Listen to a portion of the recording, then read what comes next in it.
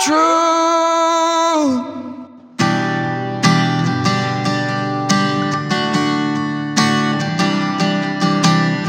Hello, and welcome to Word of Truth Podcast. Our mission is to shine the light of biblical truth on the questions of life. Hosted by Stephen Brown and Stone Anderson. Enjoy the show. Sanctify them through thy truth. Thy word is true. Yeah. Sanctify them through thy truth. Thy word is true. Yeah. Word of truth.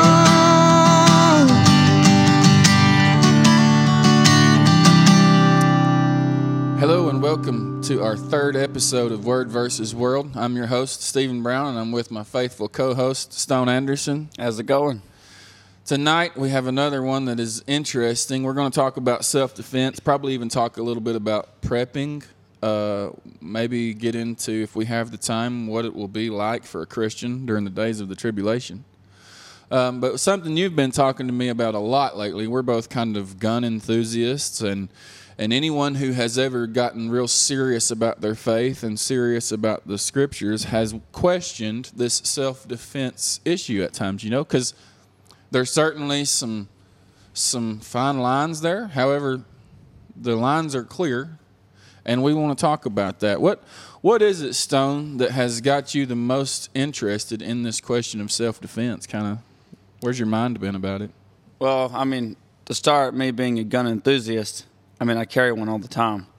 Well, when you carry a gun, it kind of brings up the question, God forbid I ever have to, but if I have to use a gun, is that morally right? If I ever had to kill somebody in the act of self-defense.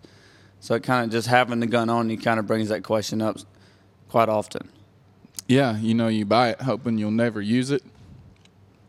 Never have to use it in that way. Obviously you want to play, not play, but you want to shoot targets and all that kind of stuff, maybe hunt. But yeah, you hope you never even are faced with an issue of self-defense, whether it's, I carry a knife pretty much everywhere I go. And if I had a concealed carry permit and a pistol, I probably would carry a pistol with me, but I don't. Well, Stone, because you've come face to face with opposition already, there's sort of a whole group of people out there that think it would be wrong if you took a man's life while preserving your own in an act of self-defense. I don't know, maybe I don't want to frame that the wrong way, but in a self-defense situation, there are people that believe that would be wrong. Now, what's your gut feeling on that? It's almost it's kind of tricky in a way. I think there are certain circumstances where it's not wrong at all. And yes, if there's a threat, you need to protect yourself, it's okay. But I also think in certain circumstances, sometimes the better option is to put the weapon down. For instance, if someone's persecuting you for Christ, even if it's going to take your life, I don't think we're not supposed to, as Christians, to fight back. Sometimes it's better to just lay it down and say, if it's the Lord's will for me to die a martyr, that's what's going to happen. Man, yeah, I'm really glad you brought that up. Honestly, I didn't really do much preparing myself for this show because this is one that has been sort of on your heart. But yeah, there are different situations of self-defense that I've never even really thought about that aspect of self-defense. That you're kind of right. When you're maybe going before a firing squad unjustly, being falsely accused and haven't really done any wrong, but it's because of a faith that you hold to. What would the right situation be there? Maybe you had a concealed pistol that they didn't know you had. Personally, I think it would be to just pretend like you don't have it and trust the Lord to let Him deliver you if that's what it comes to. Yeah, I think you're right. When that is the situation where your life is literally threatened any second they're going to put you down or, drop the thing and hang you or whatever because of what you believe. I think you're right, Stone. In that situation, you're kind of going to go out with the peace of God and go out with prayer, and hoping that maybe just kind of like what happened with Stephen in Acts chapter 7 when Paul saw Stephen being stoned, martyred, the first martyr in the New Testament for something that he wasn't guilty of. It pricked, I'm sure, there was a lot that played into it, but the next chapter is where we read about the conversion of Paul. And the clothing of Stephen had been laid at the feet of Paul. And Stephen, as they're stoning him, says, Father, forgive them, and lay not this sin to their charge. And so, but what I'm getting at is him going out that way was way more powerful, a way more powerful effect. He drew a knife and fought back. Yeah, he could have possibly fought back and escaped.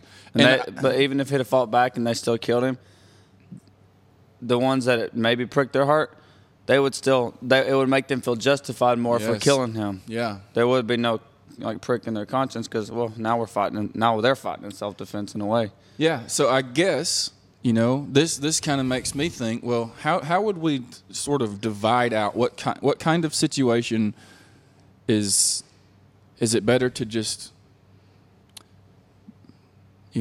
not resist in any way, and what kind of situation is it better to totally defend yourself? I want to mention this, and then you can talk about it. I think maybe the way to look at it is, why is your life in danger? Like, why is it that they're doing this to you? Okay. Well, we have open up do you have your Bible verses that we was going to talk about on the phone? Yeah. Because I think one of those Bible verses is going to come into play here. Which one? Do you remember which one it was? Well, what if somebody breaks into my house and in the middle of the night, and I don't really know what they're there for? Yeah, Exodus 22, verse 2 and 3. Yeah. You care to read that? If a thief be found breaking up and be smitten that he die, there shall be no bloodshed for him. If the sun be risen upon him, there shall be bloodshed for him. For he should make full restitution. If he have nothing, then he shall be sold for his theft. So right there, to me, I've read that before several times, and when you kind of study it, I know if someone out there watching this video has never read it, never studied it, doesn't really understand what it's saying. In Exodus chapter 20 is where God had come down, given the 2 tables of stone, the 10 commandments to Moses on Mount Sinai. And they had read those commands before the people and all this kind of stuff. Well, then in Exodus chapter 21 and 22 and 23 is what's called the statutes and the judgments. And it's basically an instruction to the people of Israel of how to apply those 10 commandments. That's actually what's going on there. So you get the 10 commandments, but then, of course, there's going to be immediate questions in everyone's mind. Because, God never said, what do we do about the person who takes a baseball bat to my mailbox, right? He didn't say nothing about those stinking mailbox vandals out there. What do we do about them? Well, he did, because the 10 Commandments cover a category, sort of a tree of types of sin.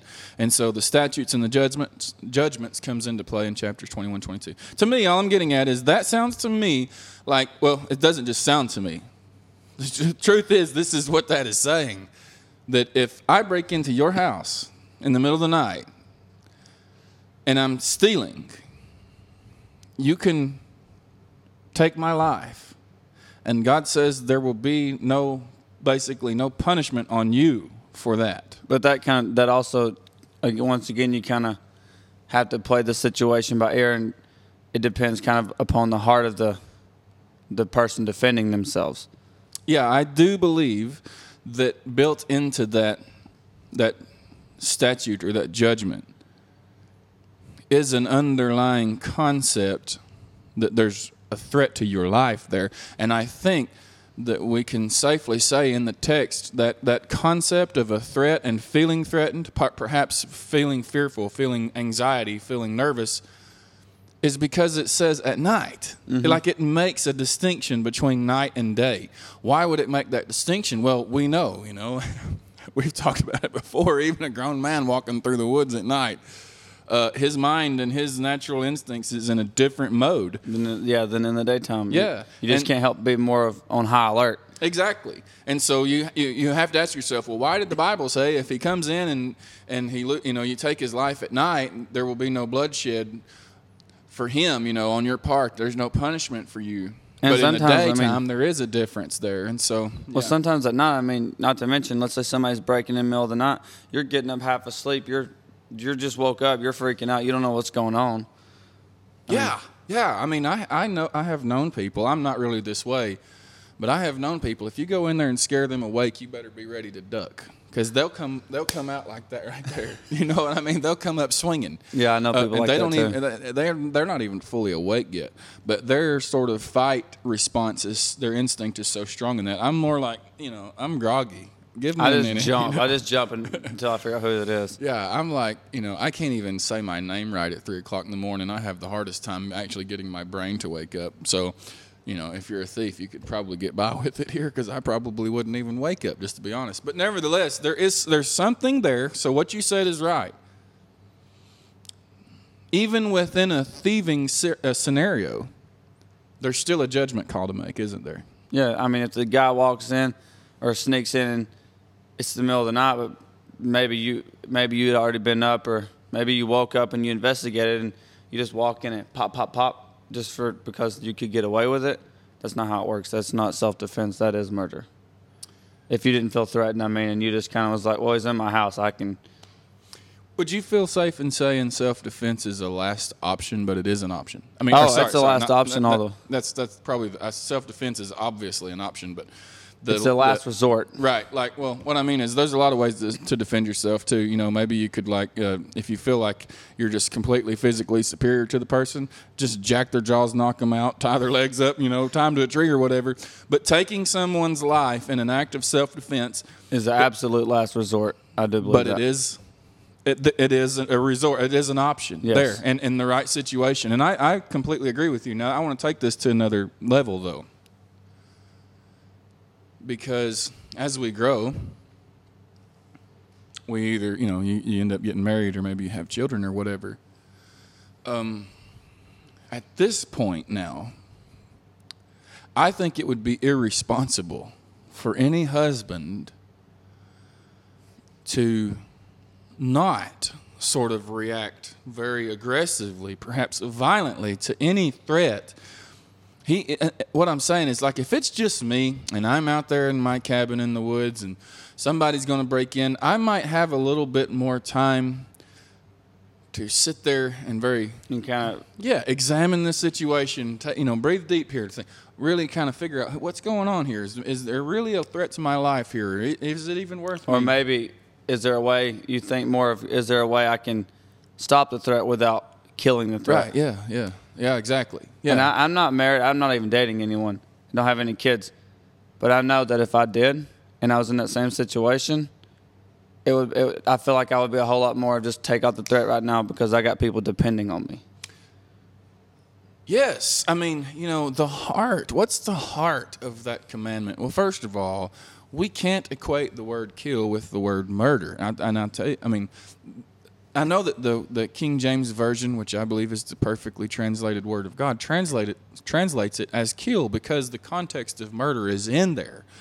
But the spirit of the commandment is an intentional taking of one's life with an sort of an anger, a heart of anger, or a heart of wrath, or a heart of what's called emulations or strife or malice. There has to be sort of motive there for it to be that sin. If it's self-defense, fear, or reaction, or whatever, then it's not a sin, and we even see exemptions in there, like if you just accidentally killed a man. Accidental manslaughter, literally it says, if an axe head comes off the handle, it gives this as an example. If an axe head comes free from the axe and hits the man across from you and you kill him, that's not sin. So we even see, you killed that man. If we wanted to go by these other people's rules that say any form of taking. Well, let me ask you this, and correct me if I'm wrong, but if you go with "thou shalt not kill," in general, like that's where you draw the line. God had people kill people as a punishment. Like, for instance, we talk about exactly. If a man lies with a man, he shall be put to death. So you got who's putting him to death? Another person. That's killing. Right. That would be God Yes, contradicting himself. Well, they would say, well, that's God doing it. That's sort of a person exercising the hand of God in this situation, and so it's okay. The point is this. If God said it's wrong to do it, then God himself cannot do it. And so if capital punishment, which is taking a person's life, if that is not wrong, well, there's a wrong way to do it, right? Even the Bible tells us there's a wrong way to execute capital punishment, and there's a right way. But if taking a man's life through capital punishment is not wrong across the board, then that means that we have to look at that "thou shalt not kill" and realize, oh, that's not this in any circumstance, in any situation, or God would literally have he would have broken his own command, because he commanded you can't kill. Then he said, kill the evildoer, right? Which one are you gonna take here? So, yes. It's more of a, I guess you could say, kind of a heart issue, which on the "thou shalt not kill." There is a heart issue there. That's kind of what I'm saying. Now, man can't see the heart. God can see the heart, but there's exemptions right there within within the very book that the Ten Commandments come. There are exemptions that say, if this thief comes in the middle of the night and this man takes his life, and we know that the heart, the fear factor and all that is built in the whole night and daytime scenario, it says that this man is not punished for this. This man has not sinned. Well, that tells us then "thou shalt not kill" doesn't mean a universal across the board. It's never, ever, ever right. It means that there's a spirit, that the spirit of the murder, the wrath, the anger, all this kind of stuff, this premeditated motive type thing. And the law of our land understands that. Mm-hmm. That's why there are different levels of punishment for manslaughter, even here. If you are driving down the road and you have a wreck and you kill someone, and there seems to be it was just an accident, there's no punishment to you. If you're on your phone texting, now there is punishment for you, because you was being neglectful of that other person's well-being. But even then, it's not as bad as if you just went and killed someone. So even the law of our land understands that. Now, what I was saying earlier, though, is wouldn't you agree that sort of the heart, well, the Bible tells us that love is the fulfilling of the law. And so the purpose of the law is to protect life, that thou shalt not kill. So we can look at the family scenario, but what about the school shooter? If you don't take that man down that comes into the school, he's going to be killing a lot more people. Yes, I think if you have the ability to take that man down, and you don't, then their blood is on your hands. And the same thing with your family. If someone's exactly yeah. But I went to the school shooter thing for a sort of a real extreme to highlight this fundamental principle that's true there. If someone comes in and I do nothing to defend myself or my family, and maybe he leaves me alive and kills everybody else in my house and I do nothing about it, man, I'm worse, than he is in my own mind. Or the school shooting thing, which they would say, well, that's defending others. So what I'm saying is that's not self-defense. That's a different argument. That's defending others. But wait. You're still killing. Well, exactly. That's my point. I'm glad you picked up on it. So that's the circular reasoning. If it's okay for me to take him out before he kills that person, it's also okay for me to take him out before he kills me, because my life is just as valuable as theirs. And we agree, because they're going to agree, oh, that's not murder. If you take that guy out to protect the life of those innocent children, that's not murder. Well, then it's not murder if I take him out to protect my own life either. Because, if you do have a family, they're counting on you to provide food for them. and he kills you, and now they're in trouble. And it is your job biblically. It's the role of the man to provide and protect his family. I mean, there's no doubt. There's not a man who's ever read the Bible that's going to debate that. It's his role to provide and protect. That's sort of even present there in the underlying context of the Garden of Eden. Well, there was a couple more verses. What did Jesus say about this? Because people are always throwing this. Oh, well, Jesus said stuff. Jesus did say, if you don't have a sword, sell your coat and go buy one. I want you to actually read that verse first, because there was other stuff in there too that helps kind of get the deeper meaning there, So if you can pull that up for us. Do you remember where it was? I believe it was 22:36. Yeah. Then said he unto them, but now he that hath a purse, let him take it, and likewise his scrip. And he that hath no sword, let him sell his garments and buy one. But here's one thing.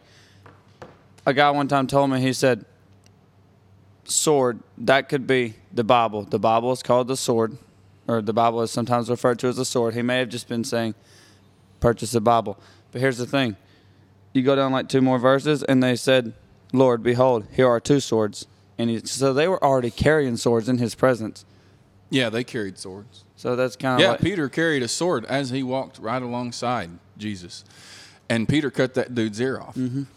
Jesus didn't necessarily rebuke Peter for carrying a sword or even for acting that way. Jesus was just saying, "No, Peter, I have to be sold. This is not the time.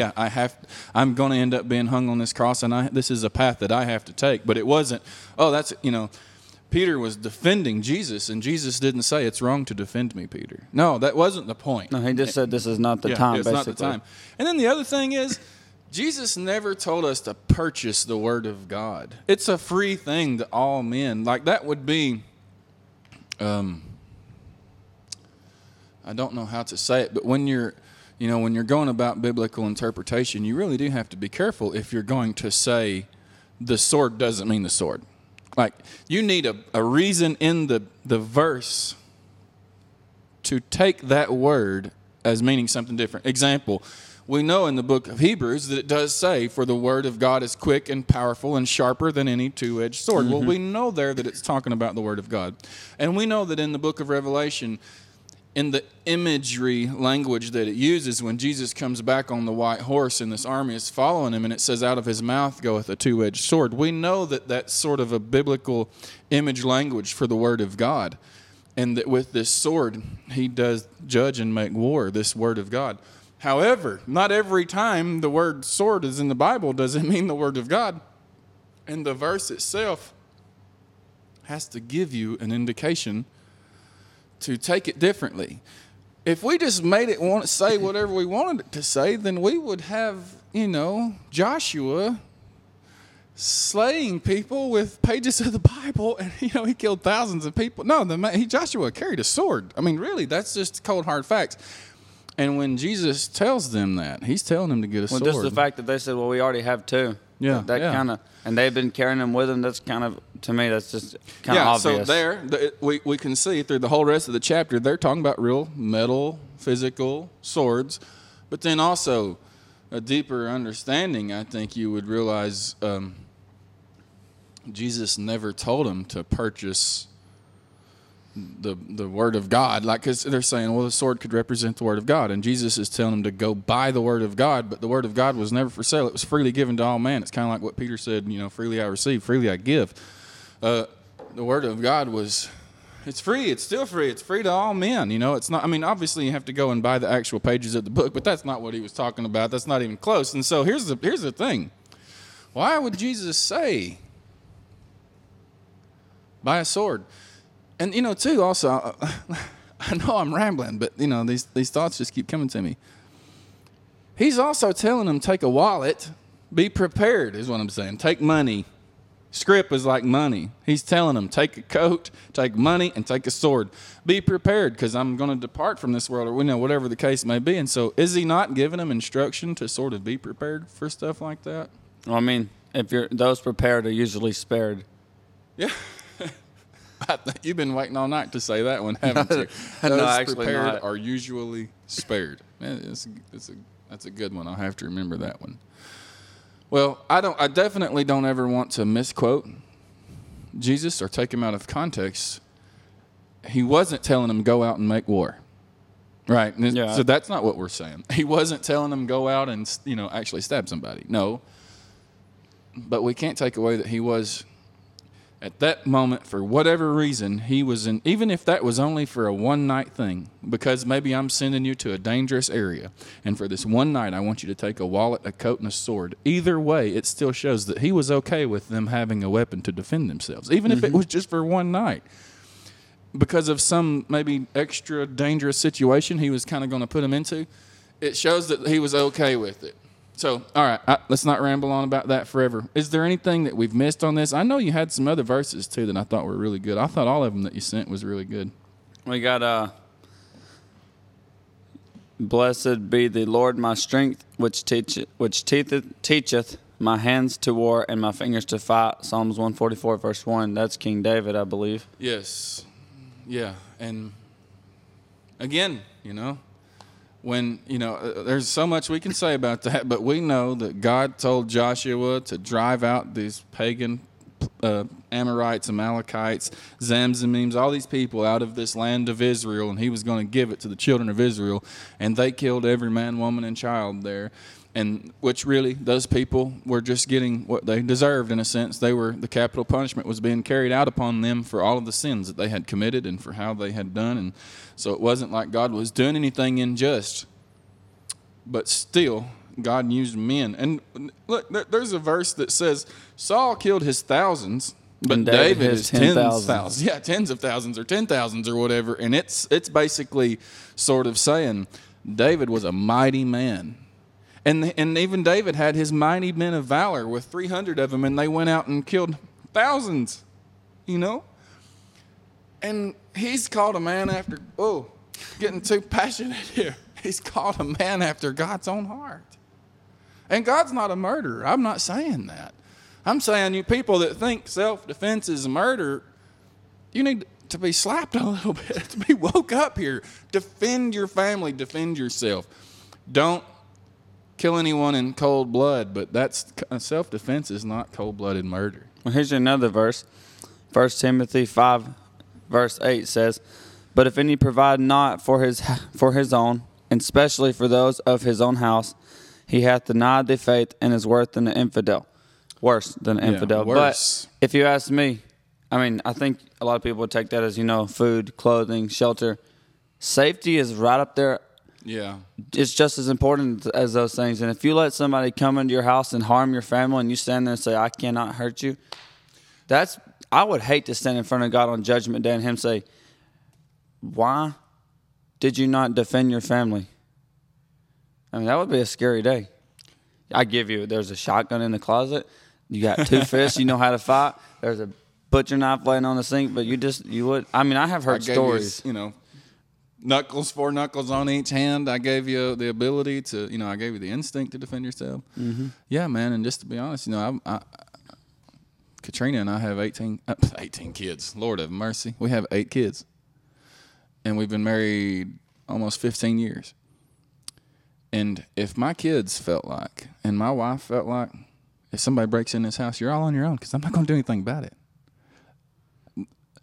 They would really lose a ton of respect for me. Mm-hmm. I'm just being honest. If my wife laid down in bed at night thinking if somebody comes in here, I have to defend myself because Stephen is not going to do anything about it, she would lose a ton of respect for me. My kids know if you even think somebody's on this property, you come and get me, and you hide behind me, and I'll do everything I can. They're going to have to go through me to get to you, and y'all can rest in that. And honestly, the husband and the father in the family allegory that God has built into creation, the husband kind of plays this.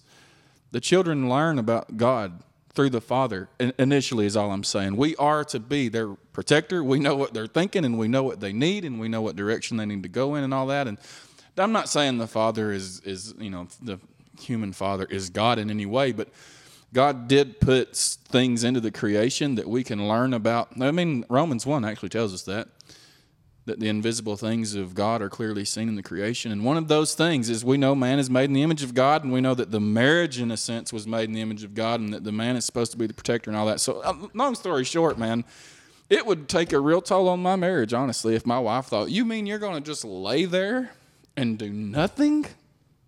And I could say, well, what if he's not going to hurt us? But you don't know that. At least get your stinking pistol ready and point it at him and get him out of here as fast as you can. And if he turns to pull the trigger, you better put a cap in him. I guarantee that's what she would say. Anyways, what else you got? You want to go? You want to go on with that one, or you want to move on to prepping, or what do you want to do? We can move on to prepping. I think we covered that pretty good. I know that there's a whole lot more that could be said about it, and I'm not against sitting here going through the Bible and actually kind of looking at the underlying definitions and what does this Hebrew word mean and finding all of these examples there. But really, the truth is it's self-evident. A cursory reading of the Scriptures, you will not find anywhere that God forbids a man to protect his own life. It's just not there, man. Now, I agree with something you said even before we started this podcast, and so we don't want to let this go unsaid. Before we move on, let's reiterate. It's last resort. In our heart, we don't want to kill anyone. No, there's been times that I actually considered not carrying a gun just because I would hate to do that. But when you really learn about what we've talked about tonight, it's like I got a responsibility to protect the people. I mean, I go out with my friends to town all the time, and in today's society, there's so many shootings everywhere. I don't feel comfortable not having a gun on me with especially a bunch of teenage girls with me. Yeah. No way. Yeah, and there was. Do you remember that shooting that happened in a church in Texas like a couple years ago? Yes. That dude's a hero. The guy, I'm saying, not the shooter. Not the shooter. The guy in church. Mm-hmm. He was a police officer or something. I don't even know. Well, they said a bunch of the guys in church had him, and the time when he started shooting and killing the people, to the time that the church members there pulled their own guns was insanely fast. Yeah. Yeah, and that guy was a hero. He saved people's lives. Yeah, he did. And he could have saved his own life, and we don't know. But he was a hero, man. We don't look at that man and think, oh, what a murdering sinner that guy is. No, I've never thought that. I've thought, hey, that guy's a hero. He's got the courage to do it, and he had the sense of morality to do it. He wasn't cold-blooded. It wasn't inhumane. It was truly to defend the well-being of his own self and others, and he's a hero. All we're saying is, if there's an 18-year-old boy breaks in my house, the only way and he's like not even armed or anything, and yeah, I kind of see, I'm not gonna get my gun out and shoot that guy. Ain't no way.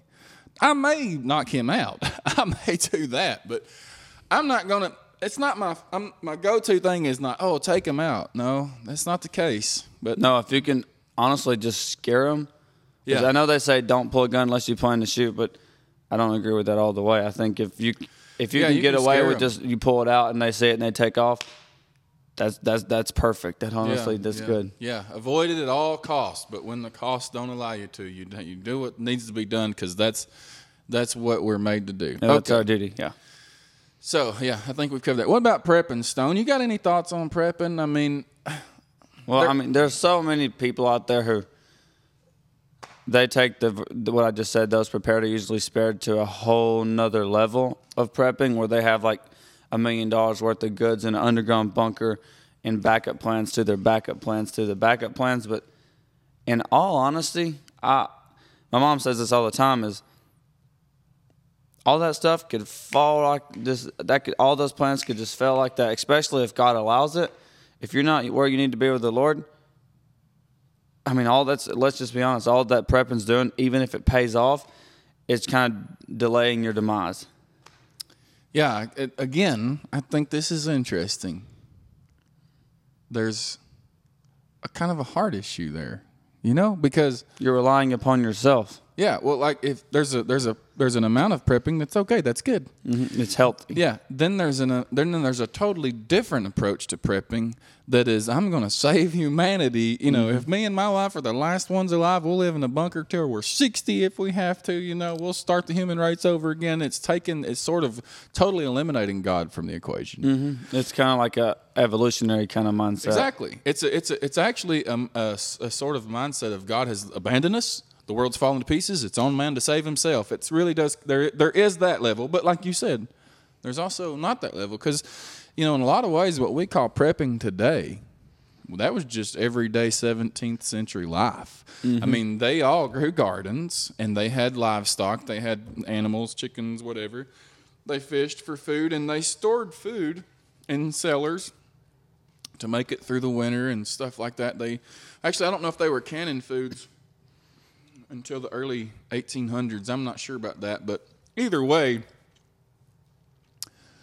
they kind of lived with a continual 6-month supply of food. But what you're talking about is something different. When they have a bunker and they really believe they're going to kind of go into hiding and not come out for 2 years or something, and they have 2 years, 3 years worth of food, and they have, gold and silver coins stashed everywhere and 15,000 rounds of ammo or something like that. I honestly do think that has gone way too far. Because what you said is equally as important, but really more important. They have all of their emphasis on a fleshly preparedness and and none on a spiritual preparation. Like, I don't see them putting 10 King James Version Bibles underground to preserve the Word of God, mm-hmm. or memorizing as many verses as they can, and really filling their cellar of their mind and the bunker of their mind, filling it with the Word of God. Getting more involved in church and getting more involved in the good, godly things. No, they're like... Yeah, they become more and more isolated, don't they? They separate themselves more and more and more, and they become even afraid of kind of the church because they're like, oh, well, I don't want these people at church knowing I got this bunker and I got all this food and so they kind of start becoming reclusive, and really what happens is they just sort of kill their power spiritually, what God could use them for in this world. That, being a witness, even perhaps being a martyr could be, to me, that's one of the most honorable, that is the most honorable death a man can die. But I know everybody don't want to go that route, and that's fine, but at a time when the world needs the voice of truth and the Word of God the most, we're going to just abandon them? And hide in their little bunkers. Just hide? That doesn't make sense to me. However, I actually didn't intend on sitting here condemning prepping, for the whole podcast. No, prepping is a good thing to some degree. Yeah, okay, so that's what I want to get to. Where would you kind of start to draw those lines, or how would you... If you were commissioned by the church to put together sort of a prepper packet, a sort of guideline, a sort of be a coach to young people that's maybe going to take this up as a way of thinking, what would you say? I've never really been a prepper myself just because, I'm not even have my own house yet, so that kind of complicates things. But I think knowing at least basic top forest skills, gardening skills, just being able to, use a gun, stuff like that, that's good and healthy. But even having a good amount of 2 or 3 weeks of food, basically at all times, like the gas shortage we had 2 weeks ago, you never know, and we're not going to be able to drive anywhere or like the coronavirus. You go to Walmart when it first started, when COVID hit, and there's shelves empty of stuff. We could face that in our lifetime, another depression. Top. Yes, we sure could. Mm-hmm. So even the tornadoes that we lived we through, didn't have power for 9 days back in 2011. And even when the power started coming back on, there were so many people that were just sort of deprived of food and gas and everything that basically store shelves were depleted for 2 or 3 weeks after that. So that whole event was really like a month long. So yeah, keep going. Sorry. It's good to have just some basic skills on you can grab a hoe and some seeds and know how to plant something, know how to garden, know how to do a little basic hunting, which a lot of people don't even live in the country like we do, so they can't even do a bunch of that. And having a general plan of, hey, if the power grid goes out, this is where everybody's going to meet up. I think that's good, but I think people get so focused on this is what we have to do, and they forget God completely, and they don't even think about trusting Him. So here's something I'm kind of picking up on what you're saying here. I think the general vibe that I'm getting from you, I think it's safe to say, you're saying prepping for sort of natural disasters, tornadoes, or even like gas shortages from terrorist hackers or whatever, or even disease like the COVID stuff, you're saying that's fine. But prepping with the intention to go underground during tribulation, that's not fine. I just don't see how a Christian can, when the trouble hits, can just say, all right, we're going underground for 3 years or 7 years, however long they believe it's going to last, and we'll come back up when we get raptured or whatever. I don't understand. I mean, that's not, God cannot use you when you're underground sitting in the dark, probably not even reading the Bible because you can't see. You don't want to use your batteries up. Yeah. I mean, I agree with, I really do agree. I've never dissected it that way to say prepping for sort of natural disasters that's kind of happening to all men equally. This, everybody in this country has suffered because of this. Well, I don't even want to get into the COVID thing, but it's had an impact on everyone. And the whole East Coast suffered because of the gas thing. But the kind of prepping that you were saying, and I'm going to get on board with you on that. I didn't know exactly where we would come down. We've never even talked about it together. But I think the kind of prepping that we're saying it's the wrong mindset, is the kind of prepping of I'm going to avoid persecution by going into hiding and living off of all of my food stores, and I'm not going to. Because if God may not even allow that. You could have more than anybody else in the world hidden in the best plans, and God could just like that because that's not His will for you, and then boom, you're out with nothing. Yeah, and something too. Just kind of a side note, but something I've always thought is the time to shine as a Christian is during that time, because when this sort of great tribulation time frame begins, which, by the way, I do believe the church will be here through the days of the great tribulation. There's some that doesn't believe that, but either way, we all believe that even between now and then, we're going to go through some tribulation, right? It's kind of already started. It's already there, right? It's a snake that's got one coil around, so it's not squeezing the life out of us. But we live in America. We don't live in North Korea or China or something. Yeah, there's a lot of people in the world that's just totally constricted up by it right now. And so, but either way, to me, that's like the time to shine for the Christian. I mean, when those days come upon you, that the world it's coming to a close, just as Jesus said that it would, and He's coming back soon, just like He said He would. And this is the time for you to say, you know what? Hey, Stone, we probably only got 5 years left to live. This whole world's coming to an end in 5, 6, maybe even 10 years. Hey, let's quit being so consumed with worldly stuff and go shine a lot for God. And what? I mean, there's no telling what God could do through you. Even if you die a martyr, I mean, there's no telling where you could go spiritually. Really. And really. And to me, and I've talked to my wife about this, it's like, if we knew for a fact that we were in this sort of last days of great tribulation, and there's only maybe 4 or 5 or 7 or even 10 years left of the world, and it's really going to end, that's almost setting us free to witness for Christ like we never have before. Because we don't have the next 40 years to exactly. We're not work around. Exactly, man. Really, I mean, I get excited about it. I hope. I'll just say this. If it's going to happen during my lifetime, I hope it happens while I'm still young enough and strong enough to go out there and preach on the streets and hold a sign up that says, Jesus is coming. The Bible is true, and it's told us that this is going to happen for 2,000 years. Please repent now. Turn to God, And if I'm spit on or whatever the case may be, or even if I'm killed right there, cold blood in the street, that's fine. I was going to die in just a couple years anyway. And there's no greater honor. Anyway. Yes, it's an amazing honor. And so I really do believe that if there's Christians out there that have this, I'm going to go underground and hide mentality. Now, and I have kids, and so believe me, I know that it's tough. And there's certainly one of the greatest tests of faith and is going to come. And I don't want to speak, just like frivolously, like I don't think about these things. I do. I think about them and I care, and I don't know all the answers. I'm just saying, I do believe that it's this sort of a wrong mindset to have this idea of we're going to hide from Antichrist, And when what you've said it like 3 times. I just hadn't commented on it, but you're right. If it's not God's will, you'll be like the dude in Luke chapter 12 or chapter 16 that had this great harvest, And so he tears down his old barns and builds new barns to store all of his goods. And he says to himself, oh, self, he says, oh, my soul shall rest at ease. I have so much goods laid up for so many days. And he says, thou fool, or the word of God says, thou fool, thy soul shall be required of thee tonight. Well, night. Let me go back real quick and say, we do believe in preparing, but more of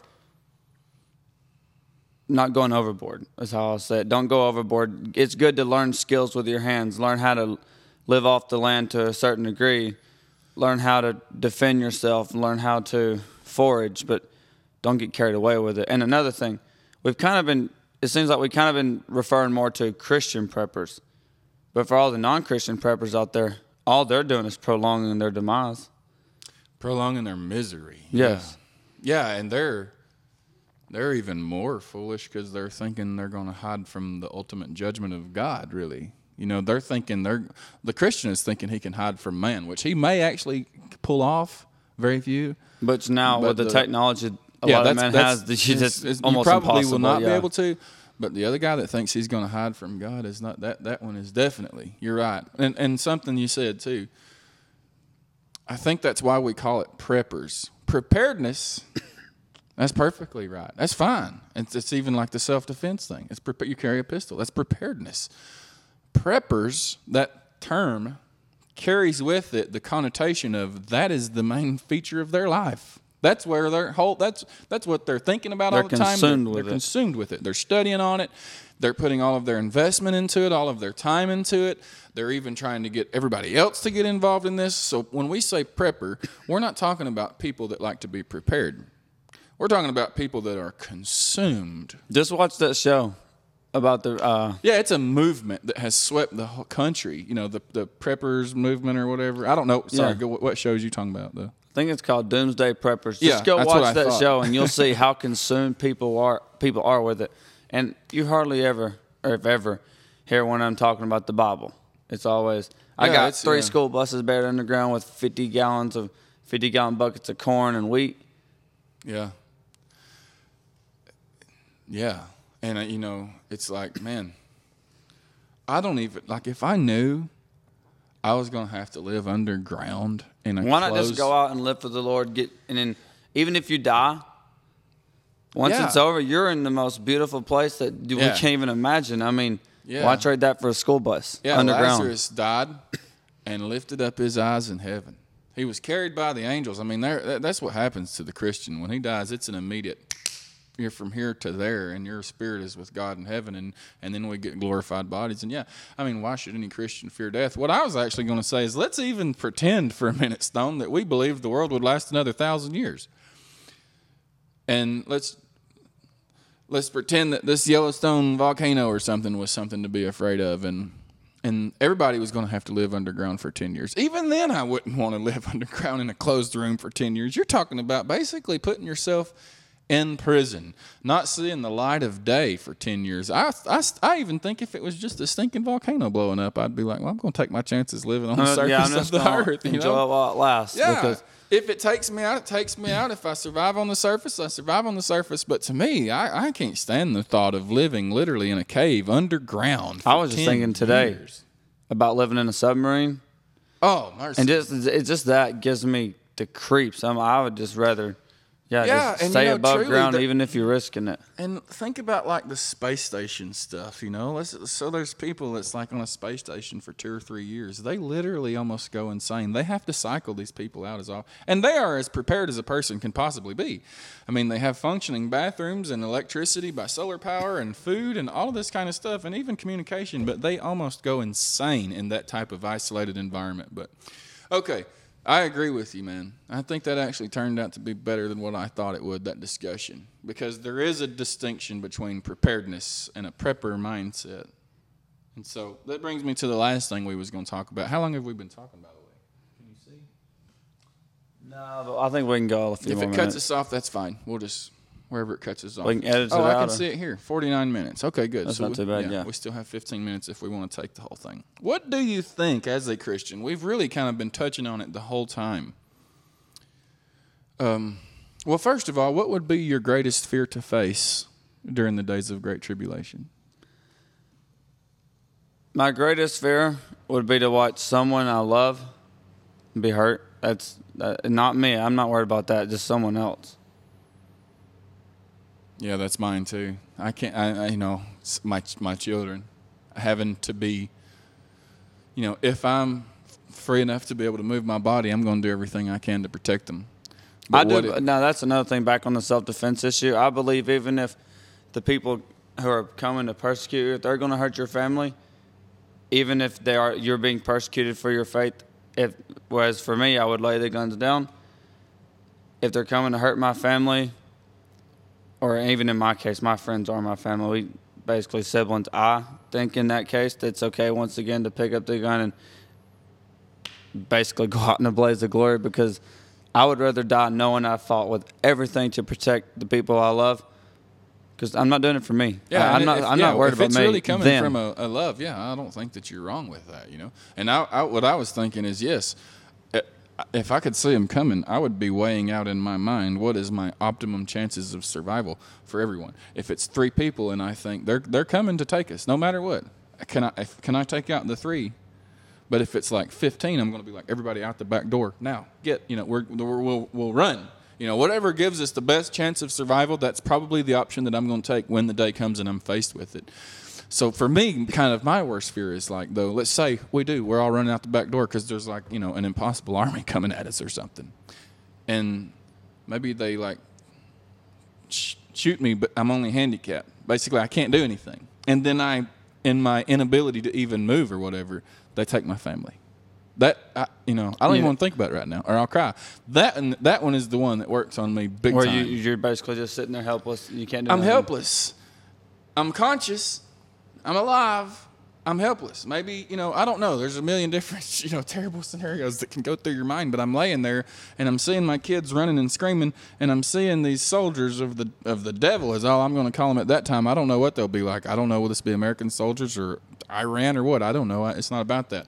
It's just about someone coming and taking my wife and my children, and me knowing that they're about to suffer. And I'm literally handicapped here. And that's why I almost want to take the approach of, I'm not going to run out the back door. I'm going to shoot down as many as I can if that's what's going to happen. So that way they'll say they're shooting, light that house up, just kill us all. Exactly. Because honestly, I hate thinking about it, but your family and you dying, or whoever, the people dying in the house, is probably a lot better than what's going to happen to them once they get out. Oh, definitely. I really believe that, man. I really do. I have prayed, and I will continue to pray, and my wife has prayed, Lord, we are more than happy to die for you, but take us all at one time. I mean, really, send a bomb, that's fine. Take out if people in North Alabama is going to have to live to see the days of tribulation, send a bomb and just take us all at one. All of me, you, all of us, your family, take us all. I have actually thought about that. Yeah, that would be fine with me. If I seen the bomb coming, I'm not going to run. No, I'm not. I might run to it and stand under it, but I'm not going to run. I'm just going to be like, thank you, Lord. That's a prayer answered. We're more than happy to die for you, Jesus. I'm more than happy to die for my Savior, man. He died for me, and he's not even asking me to die for him in that sense, but I'm willing to. Maybe it can happen that way. I don't know. So that's our greatest fear. What do you think, though, is sort of, what if it doesn't actually get that bad, like here, but you find out that there's a whole ton of Christian persecution and stuff going on, maybe in like New York, okay, and you're single. What do you think about going and maybe trying to get some people out of there? Or do you think there's going to be any sort of opportunity for some like local heroics? Kind of like, have you ever read The Diary of Anne Frank, or have you heard about that? I have read that book a long time ago. Yeah, so I don't really remember a bunch of it. Did they hide They people? basically hid this little Jewish girl and her mom and dad, or maybe just her mom, I don't remember, in an attic, knowing that if they were ever discovered, the Nazis was going to just kill them all. But they didn't believe. I don't remember the entire story very well. It's been at least 25 years since I even went through the learning about it. But really, I'm just thinking, what if the tribulation, it is terrible, but it's sort of pockets that move around, and it's not sudden global control. Maybe what if there's a chance for you to go and sort of Well, okay, so we're thinking we only got 5 to 7 years left to live, anyways, and it's not happening here. Maybe you run into the heat of the battle. I don't know. Maybe you do go and save some people or try and help or whatever. I don't know. Have you ever? I've never even thought about that ever, but I could really see that I can see the flesh saying, no, you have it made here. You're not having to go stay here. Yeah. And I can see that really being a temptation, because who wants to go into tribulation for no reason? But at the same time, when you're looking at that few of years, in general, only 80 years is not that. It's like the older I get. I'm only 20, but the days are just flying by now. I'm like, daggum. Yeah. I bring it up because my wife and I have talked about it. If things hold together good enough and all that, and our kids are grown and married or whatever, and it's just me and her, we're going to do all that we can to be out there and active in it and helping anyone that we can help. And me, one of my greatest sort of hopes, secret wishes, is that during the time of tribulation, that I can walk up to a man and tell him the truth of the world and sin, and that he gets saved. Really, that man says, you can just see it click in him. Yes, you can see it. The light goes off, and he realizes we're in the last of the last days, and I want to be saved. I see what you're saying, preacher man.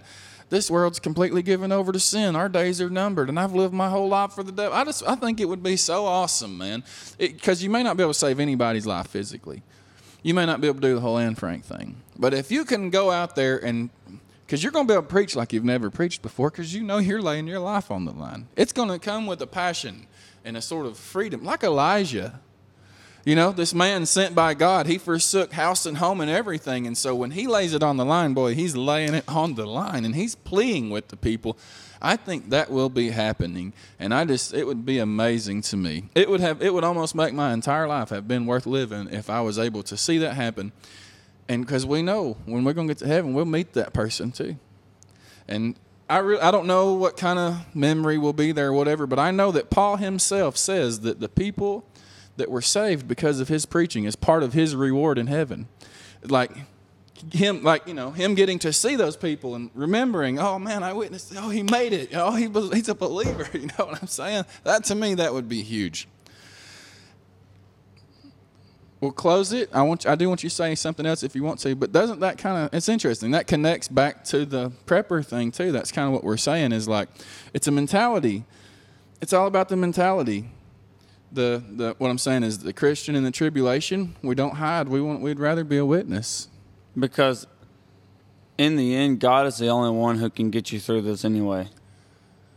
Only one. Yeah. I hope we didn't come across as, there's faith is going to be what gets us all the way through, no matter what this. And who knows how we'll really react when the hard situations hit. But yes, prepare spiritually. And if you really prepare how you should and really get in the Bible and read and you really are praying and seeking God, when it hits, you'll react how you should because you'll know God's character. And it's kind of like when you hang out with the wrong crowd, the wrong people, you start acting like them a little bit. You hang out with good people. When you draw close to Jesus, I would say his character and personality almost rubs off on you. Yeah, sure enough, man. And I would also say as an encouragement for maybe if you really want to do something to prepare both body and soul, find a really good church, get in it and stay in it, and find a really good friend in that church that is sincere about their faith and really wants to please God and live according to the Word of God and become close friends.